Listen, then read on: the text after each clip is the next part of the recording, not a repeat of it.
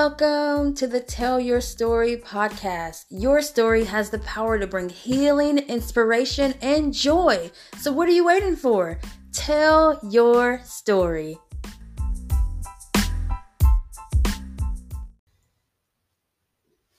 Welcome back, tellers. I am sitting here with Kelsey. Kelsey, say your last name for me. It's Bourg, like the lettuce, iceberg. See, I totally was going to say Bourg. Everybody does. It's okay. Well, Kelsey has a cool story of transformation. I was calling it kind of like a new way of surrendering. What would you call it? I would call it the journey to here. Ooh. I think that when you are young and you're at camp and they call for if you want to live in ministry and you're like, yes, you have this idea, maybe you're going to be a missionary overseas or you're going to be in charge of these grandiose things, but that call to ministry over where a young you thinks that you're going and life gets in the way. And so it is a transformation because it's like every couple of years that idea shifts completely of where you think you're going to end up versus where you started. Right. So tell us about yourself first before we hear your journey. I am 33, maybe. Yes, I'm 33. I am married to a chef. I have a son that will be 9 on Friday. Wow. And I've been very blessed. I've been in church my entire life. I was raised by a mama that made sure that happened. Yes. She went through a divorce, but in the midst of that, she married my dad, who not only then were we going to church, he was leading my worship. And the way that together they have done ministry and done church and reached out to other people just completely changed the trajectory, I think, of where my life would have been without that. I work at Volunteers of America. I get to just help people love on people all day long. So apparently I enjoy that because those are the kind of jobs I keep going back to. So what was your life like serving in church and ministry stuff before you feel like you found more of a sense of purpose? Well, I can remember even being 4th, 5th grade, and I've moved out of children's church at a very small church, but going and sitting with the older ladies doing the nursery and going and sitting at the feet of Miss Vivian. She did children's church, and I just loved listening and watching how she did things. Then when I got into high school, through the church that I was going through with my biological father, I did leadership conventions, I did mission trips, and all those kind of things. And mission trips were like, I remember my first major mission trip. We went to New Orleans. We were in the lower 9th Ward, and we did a backyard Bible club. And those little girls just sitting there braiding my hair and telling me how pretty my hair was and just fawning, and us just sitting there and just loving each other. I remember thinking, like, this is it. Like, this is it. I've never had a harder time leaving something. I cried like I don't know what when we pulled out. But that changed my whole idea of what ministry was. And it became about serving. Yeah. It became about meeting needs, and then the other things come secondary. Yeah. And so when I was in college, I moved, I've been a member of Barksdale Baptist Church since 3rd grade, 4th grade, a very, very long time. But in college, I changed churches to Natchitoches, and I would spend my summers helping other churches lead middle school girls at camps and at mission trips. And so for a while, I just really bounced around, going to a bunch of different places. And I just fell in love with going to help wherever I could. I mean, I've made so many friends of like, I probably would never recognize them now if I came across them, but it was so much fun. I really enjoyed that time in my life.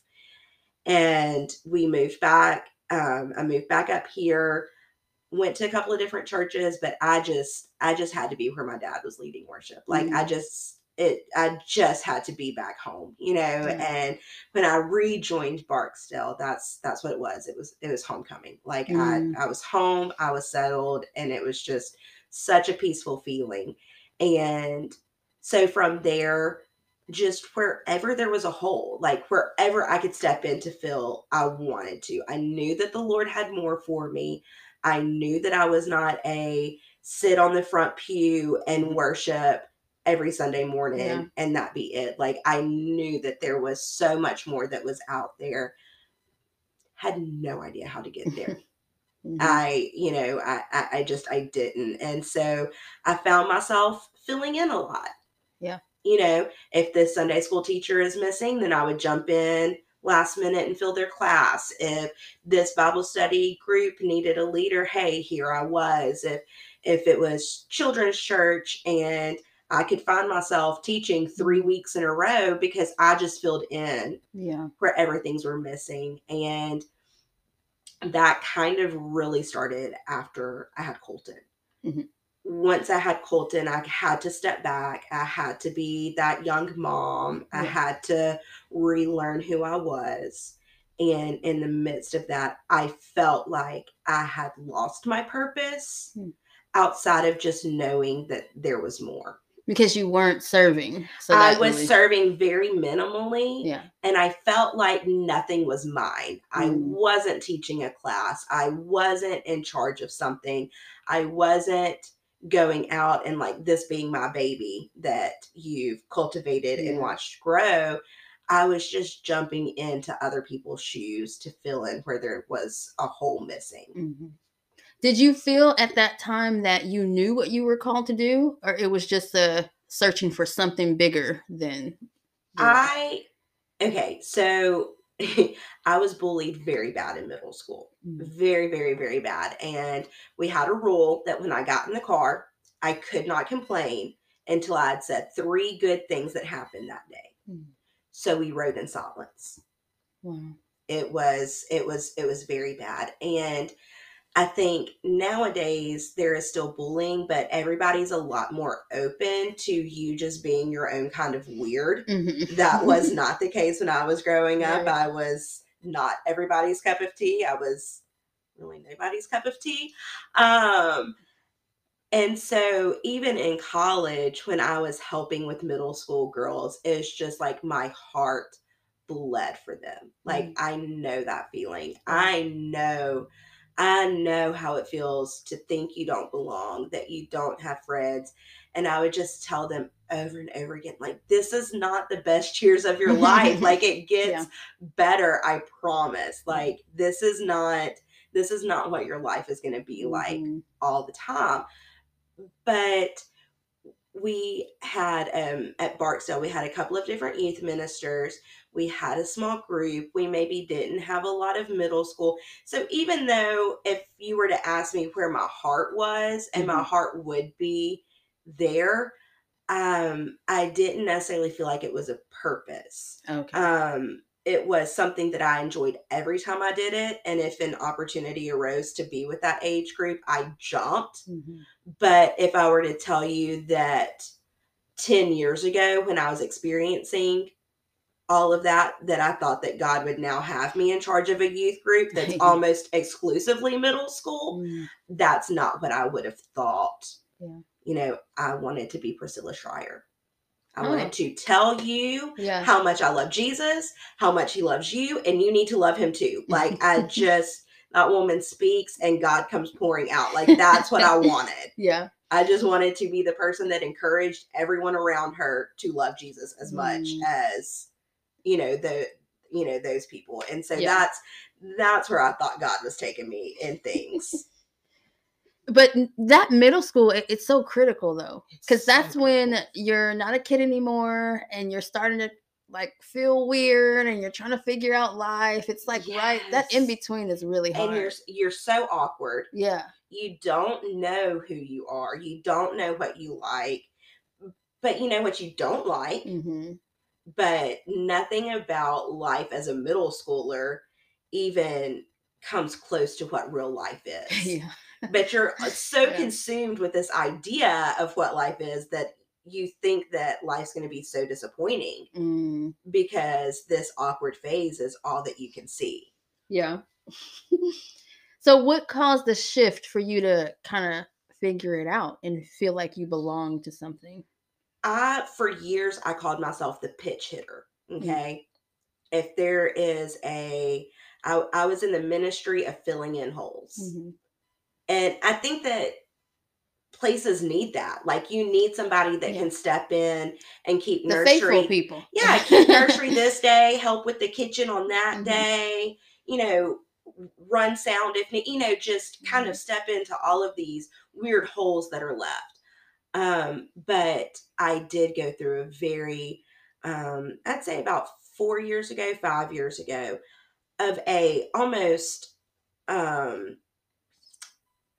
personal crisis. Like, this can't be what it is. And I mean, I would cry on the phone to my mom and my dad going, I know that God he's made me for something. And because I don't have something that's mine, I'm feeling unfulfilled. I'm feeling like I'm not reaching my potential, that I'm not doing what he's called me to do. So am I sinning by not looking for a different church, maybe a bigger church, maybe more opportunities to be in charge of something? Or am I sinning by wanting something more? Maybe I should learn to be grateful for what I'm doing right now. Right. And I think that what just wound up happening was I was asked to teach first and second grade, and having that classroom consistently and watching these kids. And I just kind of started to release my hold on what I thought God needed me to do. I stopped praying and telling him what I wanted, and instead learned to find joy in what I was doing. And my second year of teaching that vacation Bible school, I got to counsel multiple kids that came to know Jesus. The beautiful part was I had taught those kids over the years because I was the pitch hitter. Right. I was their 4-year-old preschool teacher. And then I was their VBS teacher when they were in first grade. And then I counseled them when they were in fourth grade. Yeah. And I got to be a part of this beautiful journey from beginning to end and watch how God took every seed that was planted at different parts of their life. So I got the big picture. Yeah. I was no longer obsessed with what age group I was in or what was mine or what I could do. And when I stepped back and one of the little boys, I remember counseling him and I said, so what do you want to do? He goes, oh, Miss Kelsey, I didn't need you to counsel me. I raised my hand because I was going to tell you I'm fixing to pray for Jesus to come into my life and change me. And I just wanted you to be the one that sat beside me. Oh. And like, there was just so much joy and emotion in that moment. Yeah. But it was so cool because I had taught him since he was 3 at different times in his life in different aspects, sometimes in children's church, sometimes in Sunday school, sometimes at vacation Bible school. But it created such a unique relationship with him that I got to be on that journey in a way that a lot of people can't. And I learned in that moment that what I was doing was absolutely beautiful. Yeah. Not everybody gets to be with kids through so many different milestones in their lives. And when I started to find the joy in it, I stopped looking for something that was mine. And that's when the youth group fell into my lap. Wow. I didn't have to do anything for it. It came to me. Yeah. And when it did, it was like God said, okay, here. Now you can take everything that you've learned for these years of pulling from different age groups and different mentors, being in different areas, learning how to tell basic Bible stories and learning how to teach a women's Bible study and combine that into something that's really going to make a difference. Yeah. And I don't think that would have happened if I didn't have those years of being the pitch hitter. I would have missed out on all of that training. Yeah. So how important do you think that was for your heart and your mindset to be in the right place to do what you're doing now? I will say that the Lord had to teach me those things. Yeah. He had to make me shift my focus from me to him. He had to get me in the point where I was comfortable teaching on a very basic level or a very advanced level. Mm-hmm. And he had to teach me the joy in the journey. Because one of my very first large events, we had a lock in. And at this point, we had 2 kids that came all the time. Mm-hmm. And they brought friends. Oh, wow. And we had 16. And of those 16, 4 of them had been in church before. Wow. And a lot of them we've retained. They start coming on Wednesday nights. Mm-hmm. But as far as being saved, knowing who Jesus is, we're starting from scratch. Yeah. And we're starting from scratch at 8th graders. And the night after that lock-in, I came home and I just sat in the tub because I'm old and my legs were hurting after being awake for so long. But I just sobbed. My heart was broken that kids could be that old and have never even heard. They asked me, oh, why do we bow our heads before we eat? Mm. The idea of even blessing food was crazy. Yeah. I heard multiple times, I cannot believe I'm in a church and actually having fun. This is crazy. Yeah. Or I'm an atheist, but I thought that I'd come and just hang out with my friends, and this turned out to be a little bit cooler than what I thought it would be. But I heard that for 12 straight hours, just over and over and over again. And I think that if I hadn't learned to have a tough skin, if I hadn't learned to roll with the punches, if I hadn't learned to just like jump in with both feet and ask questions later, like what I had been doing for 10 years, I think that would have broke me. Because when you're planning a church event, you don't really expect to have 80% that have those mindsets. It's very overwhelming if you don't love challenges. And that, I mean, gosh, that's so good, because we can get set in our way so much in church. If you're the leader of something and this is your thing, this is your seat. Yes. This is, and this is what I do. And I come on the days that my stuff is going on and I'm in charge of this. And so it can get very stuffy. Yeah. If you don't kind of step outside of your comfort zone and try something different. The comfort thing. That's what it is. Yeah. And I'm not saying that like changing who you're teaching to every week is for everyone. Like I know that that's not necessarily a plus for most people, but I will say the lessons when you just, it's like having a year of yes, like Lord, wherever they ask me to step in, I'm going to help. Right.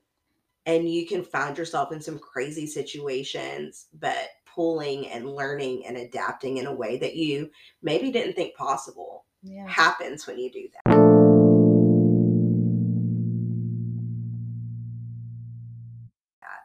Have you encountered with these young people already kind of feeling like they want to know what they're called to do? They want to have a sense of purpose. Are you able to help them navigate through that? Yes. So when we went to YEC the week of Thanksgiving, we had 2 of them ask Jesus into their hearts. And one came into that lock-in in May as an atheist.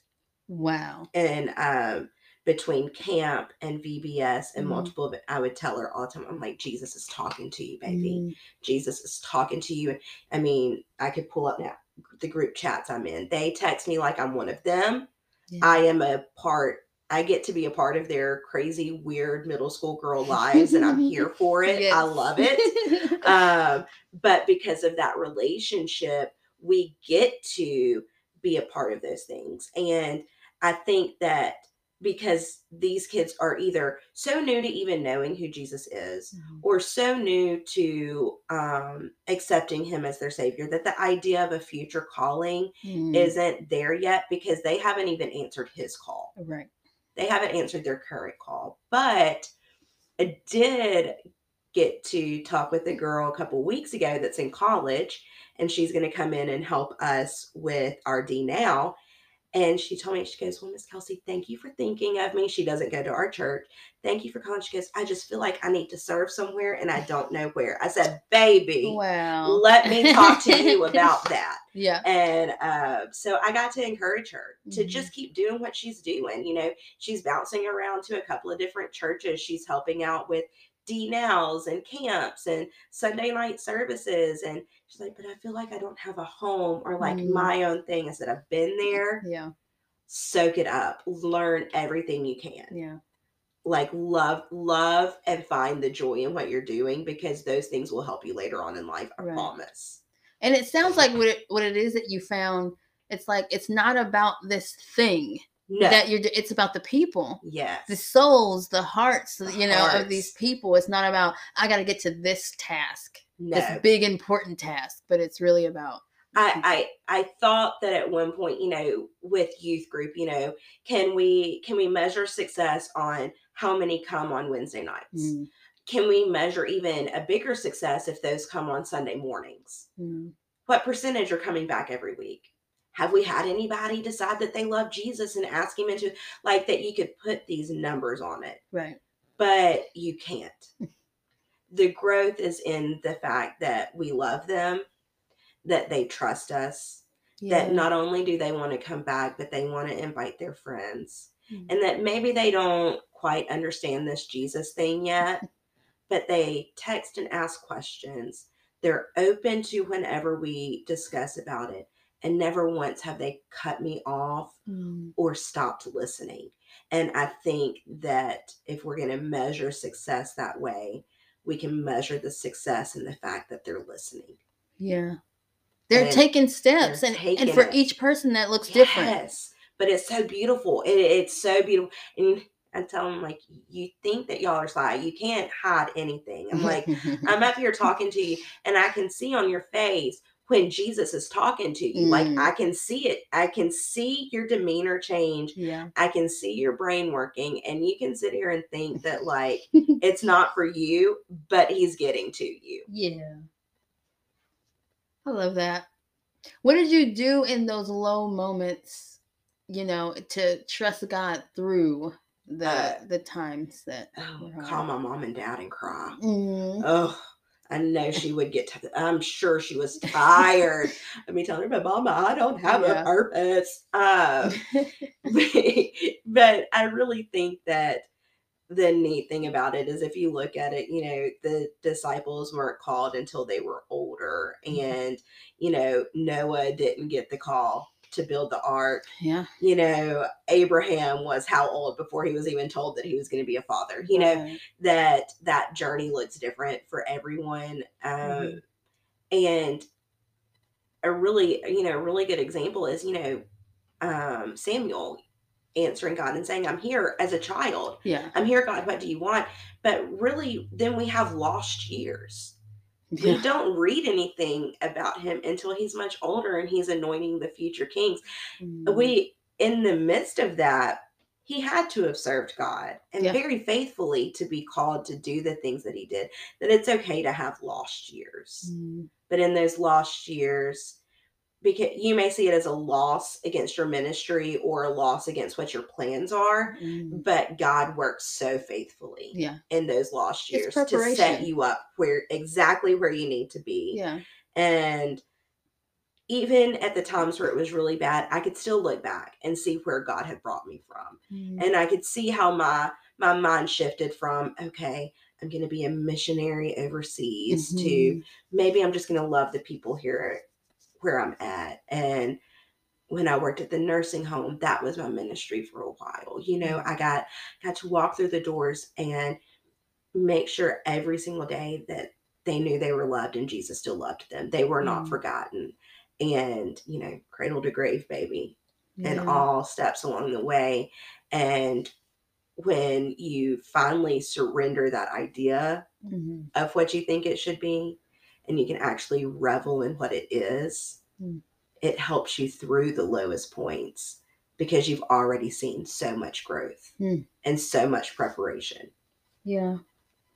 Some things are seasonal. Like, do you now look forward to change, or you just constantly flexible.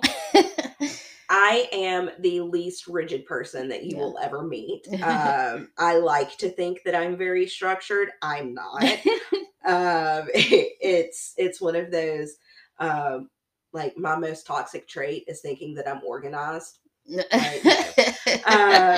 So I think that for me, change of any kind is great because I'm, go along with it.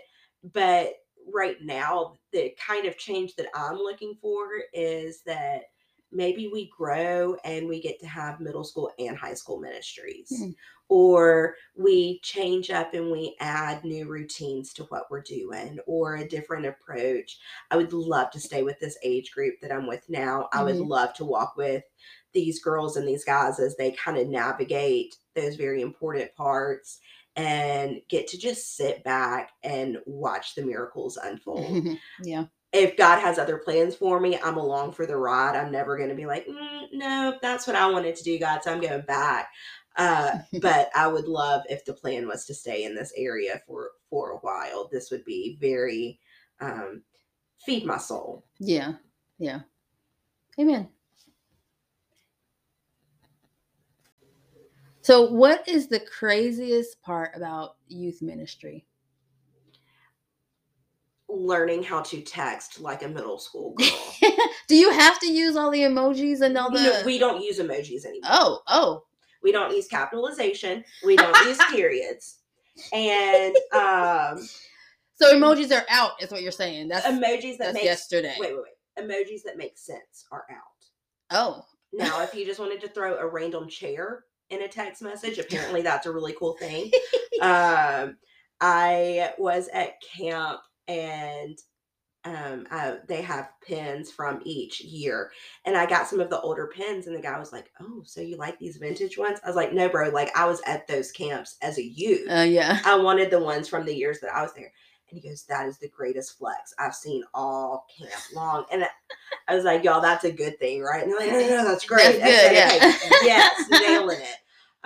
But I get so many text messages that just say, "Miss Kelsey," no question mark, no punctuation, no. And so I just respond, "Yes, dear." And then they lead into whatever. Right. But it's such a, there's so many things, but just that whole communication style is so different. And in the group chat where I keep up with church stuff with them, if I respond with like what they assume they think is a really good meme or joke, they will tell me, "Good job, Miss Kelsey."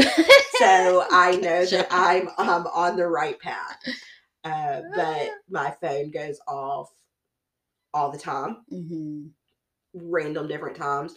But I think back to that quote about raising kids, if you don't listen to the little stuff now, they won't tell you the big stuff later, because it was always the big stuff to them.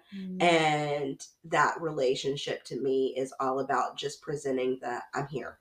Yeah. I don't care if it's 4:00 in the morning and you need somebody to come pick you up from a place you should have never been, but they can know that I'm here because I was there when they were in 7th grade and they wanted to tell me about a funny hairstyle they wore that day. Like that, I think that having that transparency is the challenge, because there's going to come a time where they need a lot more from that relationship than what we're doing right now. So it's important to be that. But that being said, I don't know how to handle when they bring me things like a K-cup and tell me it's the new class pet. What? Yes. What? These girls in this YouTube, they're like those magpies, those birds that steal stuff that's shiny and like create a little menagerie. They bring me the weirdest stuff, and they're like, "I saw this and thought of you." I'm like, thank you. So you just have these random collections of things. The youth room has so many random things around it, because they just bring it and they're like, "I thought of you." I'm like, thank you. Now, do they give you style tips and say, "Hey, you can't part your hair on the side," and all of this? Okay, good. Okay. No, but they will let me know when I'm crushing it. Oh, good. Okay, good. So they will tell me. So they're respectful. They let me know when I look fire. I'm like, thank you. And that would worry about the words, like bussing or something? Like, what things are in to say? Well, I will tell you, it has leaked over into my normal life more than I thought, because a couple of nights ago, my husband looked at me, he goes, "Do not tell me I'm sus. We're not having that discussion." I said, my bad. Like, I forgot what I was doing. But I will say this, there is no confidence quite like thinking you look okay, but walking into a room of 10 8th grade girls that tell you you're killing it. And you're like, I'm now untouchable. Yeah, nobody can say Nobody can drop me down a peg, because they all just said that's huge. That's done. Huge. Yes. Because they're so self-aware and aware of everything, and they say just what they think. I was going to say, there's no filter. Yeah. There's no filter. It's just, if they think it, they say it, and that's it. That's so awesome. Thank you so much for this, Kelsey. It's so good. I love that you're doing this, that for that age group is so critical. My kids are kind of around that age, the preteen. I had one of yours in VBS. Yes. So it's critical, and trust and building their confidence, empowering them is so important right now. Yes, and I think that all of us as an adult, if you were raised in church, you can think back to being in youth group, and maybe it was a Sunday school teacher, maybe it was a host home for one of your trips, maybe it was somebody that just came and brought food on Wednesday nights, but there's going to be somebody that you related to that even as an adult, you still think back to so fondly. And I just want to be that for somebody. Yeah. The way that I think about the ones that changed my life, I want somebody to think of me in those same ways. Yeah. Well, my last question that I ask everyone this season, and you can come at this from whatever angle you choose, is love worth it, and why or why not? Oh, yes, love is worth it, but love is hard. Love is hard, but it is so worth it. And the idea of love as an action is very draining, to love those around you the way that Jesus loves us. Yeah. But the benefits and the encouragement and the connections made make it 100% worth it. When loving some of these kids is very hard, not because they're bad kids, but because we're so different. But at YAC, one of the ones that walked down, when she turned around and looked at me with tears in her eyes, and she said, "Miss Kelsey, that was the story you've been telling us for the past 6 months." And I knew that Jesus was talking to me when the preacher started it. I thought, that's it. All of the sleepless nights, all of the anxiety, all of the work, it's worth it for that one smile when she turned around and she knew that he was talking to her. Yeah. Ooh, that's good. Thank you so much for loving on the babies. I'm sure the parents appreciate you too. We hadn't talked about that. It's like, what do you get to have a relationship with the parents of these kids that you're? Well, one of my babies, her mama is one of my best friends. Okay. I actually have quite a few that are raised by grandparents. Oh, okay. And so that's been very interesting. I have one grandma, she brings me a gift every time we have something overnight. So she brought me a candle when we were done with camp. Aww. And she brought me some cookies. I'm like, I love it. But there's actually, I would love to get some of these families through the doors, into the doors of our church. I know that if we could just get them there, that they would really enjoy it. But we do have a large percentage, especially Wednesday night, that come without families. Yeah. And hitch ride with friends, or parents drop them off, and that kind of stuff. I text all of them. I know them by face. They do bring them. We get to visit. Yeah. But I would love, love, love if we could just get them through those doors. You know, we have a young adult Sunday school class that have some pretty good teachers, if I do say so myself. It's my parents. And we've got nursery for the younger ones. We've got a good children's program. So it's like, if we could just get them there. Yeah. But that I feel like that precipice, I know that's coming. Right. I feel like some of these kids have been so consistent and enjoy it so much. and I talk to the moms, and they're so encouraging. They love what we're doing. I just know that one of these times that we invite them, they're going to step through the door. And if they do, we've got them.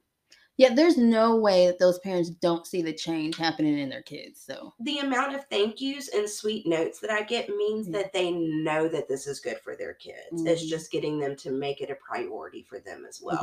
Right. Yeah. Well, this has been really good. Thank you so much for listening, guys. Hopefully if you have a young person, if you have a middle schooler, get them involved. Churches, I know we're kind of going away from that and doing everything online, but it's so important to gather and to connect with other human beings. We need that. That fellowship. Yes. So definitely reach out, look out for some places that you can go to get your kids involved and get you involved. It's so necessary. Thank you, Kelsey, for this again. Until next time, tellers. Bye. Bye.